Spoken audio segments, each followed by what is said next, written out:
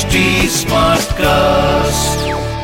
आप सुन रहे हैं HD Smartcast और ये है रेडियो नशा प्रोडक्शन। आप सुन रहे हैं छोटी सी कहानी पीयूष के साथ। और आज की छोटी सी कहानी है हम तो पहले ही कहते थे। आज की कहानी है अनुराग की। अनुराग 12th क्लास के बोर्ड्स देने वाला था। पूरे आस पड़ोस में बस उसी के एग्जाम को लेकर के बातें होती थी। घर में हर वक्त इस बात का खास ध्यान रखा जाता था कि अनुराग की पढ़ाई में कोई डिस्टर्ब ना करे। एक दिन उसके घर में आते ही उसके अंकल आंटी उसके पापा मम्मी से कहते हैं, देखो अगर अनुराग के बोर्ड में 90% से कम आए तो समझ लो ये पढ़ने में कमजोर है। अनुराग सुन तो लेता है पर इग्नोर करके अपनी पढ़ाई में लग जाता है। फिर बोर्ड रिजल्ट्स का भी दिन आता है। अनुराग के 90% से कम आते हैं, बहुत कम। पूरे घर में मानो मरघट सा सन्नाटा छा जाता है। कोई कुछ बोल नहीं रहा होता, मानो एक बड़ी आंधी से पहले का सन्नाटा हो। तभी डोरबेल बजती है। अनुराग दरवाजा खोलता है तो देखता है सामने अंकल आंटी खड़े थे। नमस्ते अंकल। नमस्ते आंटी।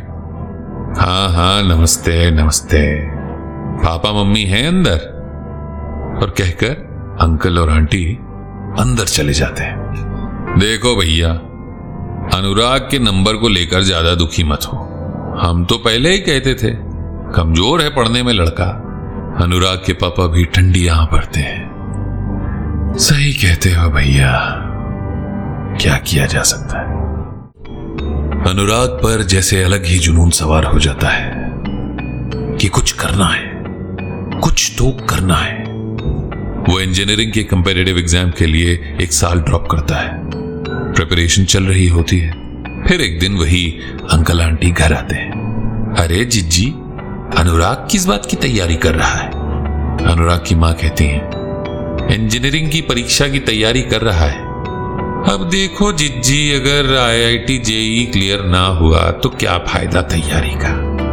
अच्छा पैसा तो उन्हीं को मिलता है, वरना इंजीनियर तो ऐसे ही सब घूमते रहते हैं। हाँ देखते हैं, तैयारी तो मन लगा कर रहा है। इंजीनियरिंग एग्जाम्स होते हैं, रिजल्ट्स आते हैं और अनुराग का JEE मेंस क्लियर नहीं होता। अनुराग के पड़ोस के अंकल आंटी को जैसे ही पता चलता है वो फिर से उसके घर टपक पड़ते हैं। भाई साहब, बुरा मत मानिएगा पर हम तो पहले ही कह रहे थे कि लड़का कमजोर है। अनुराग के पापा फिर से जहर का घूंट पीते हैं, पर क्या करें, रिश्तेदार हैं। बेशक बेवजह की बात करते हो पर कुछ कह नहीं सकते। अनुराग के पापा, जिनका सपना था अनुराग इंजीनियर बने, उसका एडमिशन एक इंजीनियरिंग कॉलेज में करवा देते हैं। उसका फर्स्ट ईयर इंजीनियरिंग कॉलेज में लाइफ एडजस्ट करने में ही निकल जाता है। 2nd और 3rd ईयर गर्लफ्रेंड बनाने में और उसके साथ घूमने फिरने में। और फिर आता है फाइनल ईयर, प्लेसमेंट का टाइम। अनुराग जिसने 4 साल सिर्फ मौज मस्ती में बिता दिए थे, उसकी कहां किसी कंपनी में प्लेसमेंट होने वाली थी। पर फिर भी अनुराग ने काफी मेहनत की प्रोजेक्ट बनाने में, ताकि कहीं पर कुछ तो हो जाए। और आखिर में वो बच्चे भी थे जिन्होंने 4 साल दिल लगाकर मेहनत की थी। अनुराग का सिलेक्शन नहीं हो पाता। कॉलेज खत्म होता है और अनुराग घर वापस आता है। घर आते ही वो देखता है कि वही अंकल आंटी उसके माता पिता के साथ बैठे होते हैं। अंकल तपाक से कहते हैं, अरे आओ अनुराग बेटा आओ। तुम्हें पता है हमारे बेटे का सिलेक्शन एक MNC में हो गया है। 20 लाख का पैकेज है, परसों जा रहा है US से। अरे हाँ, तुम्हारा भी तो कॉलेज कंप्लीट हो गया, कहाँ ज्वाइन कर रहे हो? अगला भी कुछ डिसाइड नहीं किया है, इंटरव्यू दूंगा पता चलेगा। क्या कॉलेज प्लेसमेंट नहीं हुई? भाई साहब बुरा लगे आपको, पर देखिए हम तो पहले ही कहते थे कमजोर है लड़का। अनुराग ये सुन कर पक चुका था। वो चुपचाप अपने कमरे में चला जाता है। अनुराग का कहीं सिलेक्शन ना हो पाने की वजह से 2-3 महीने वो वॉक इन इंटरव्यूज देता है, पर कुछ नहीं हो पाता। उसे समझ आ जाता है कि वो इंजीनियरिंग के लिए बना ही नहीं है। वो मन बना लेता है कि अब इंजीनियर की नौकरी के पीछे भागना छोड़कर कुछ और सोचना चाहिए। कॉलेज टाइम में अनुराग ने थिएटर ज्वाइन कर रखा था, स्क्रिप्ट्स लिखता था। कुछ स्क्रिप्ट्स के लिए कॉलेज में अवार्ड्स भी मिले थे। उसे लिखना अच्छा भी लगता था। एक दिन अनुराग के कजन भैया उसके घर आते हैं। उसके माता पिता से बात करके उन्हें पता चलता है कि अनुराग अभी घर पे खाली बैठा है। वो अनुराग को अपनी एड सेल्स कंपनी ज्वाइन करने को कहते हैं। भाई देखो, पैसे तो कम मिलेंगे लेकिन खाली बैठने से तो अच्छा है। अनुराग भी मान जाता है और कंपनी जाने लगता है। 6 महीने हो जाते हैं लिखते लिखते। अंकल आंटी तो घर आते जाते ही रहते थे और पापा मम्मी को जाने अनजाने में महसूस करवाना भी नहीं भूलते।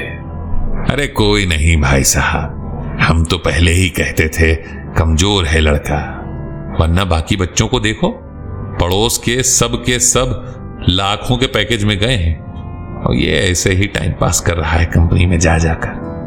फिर भी चलिए, कुछ तो कर रहा है। अब अनुराग भी उन्हें इग्नोर करने लग गया था। उसे लिखने में इतना मजा आ रहा था कि अपने आप को फिल्म राइटर एसोसिएशन का मेंबर बना लिया था उसने।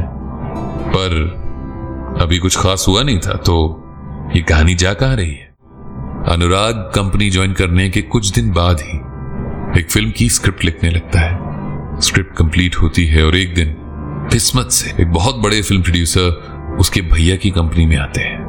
बातों बातों में वो प्रोड्यूसर भी कहता है, यार कोई अच्छी स्क्रिप्ट है ना तो काम करने में मजा है, आजकल लिखने वाले कम हो गए।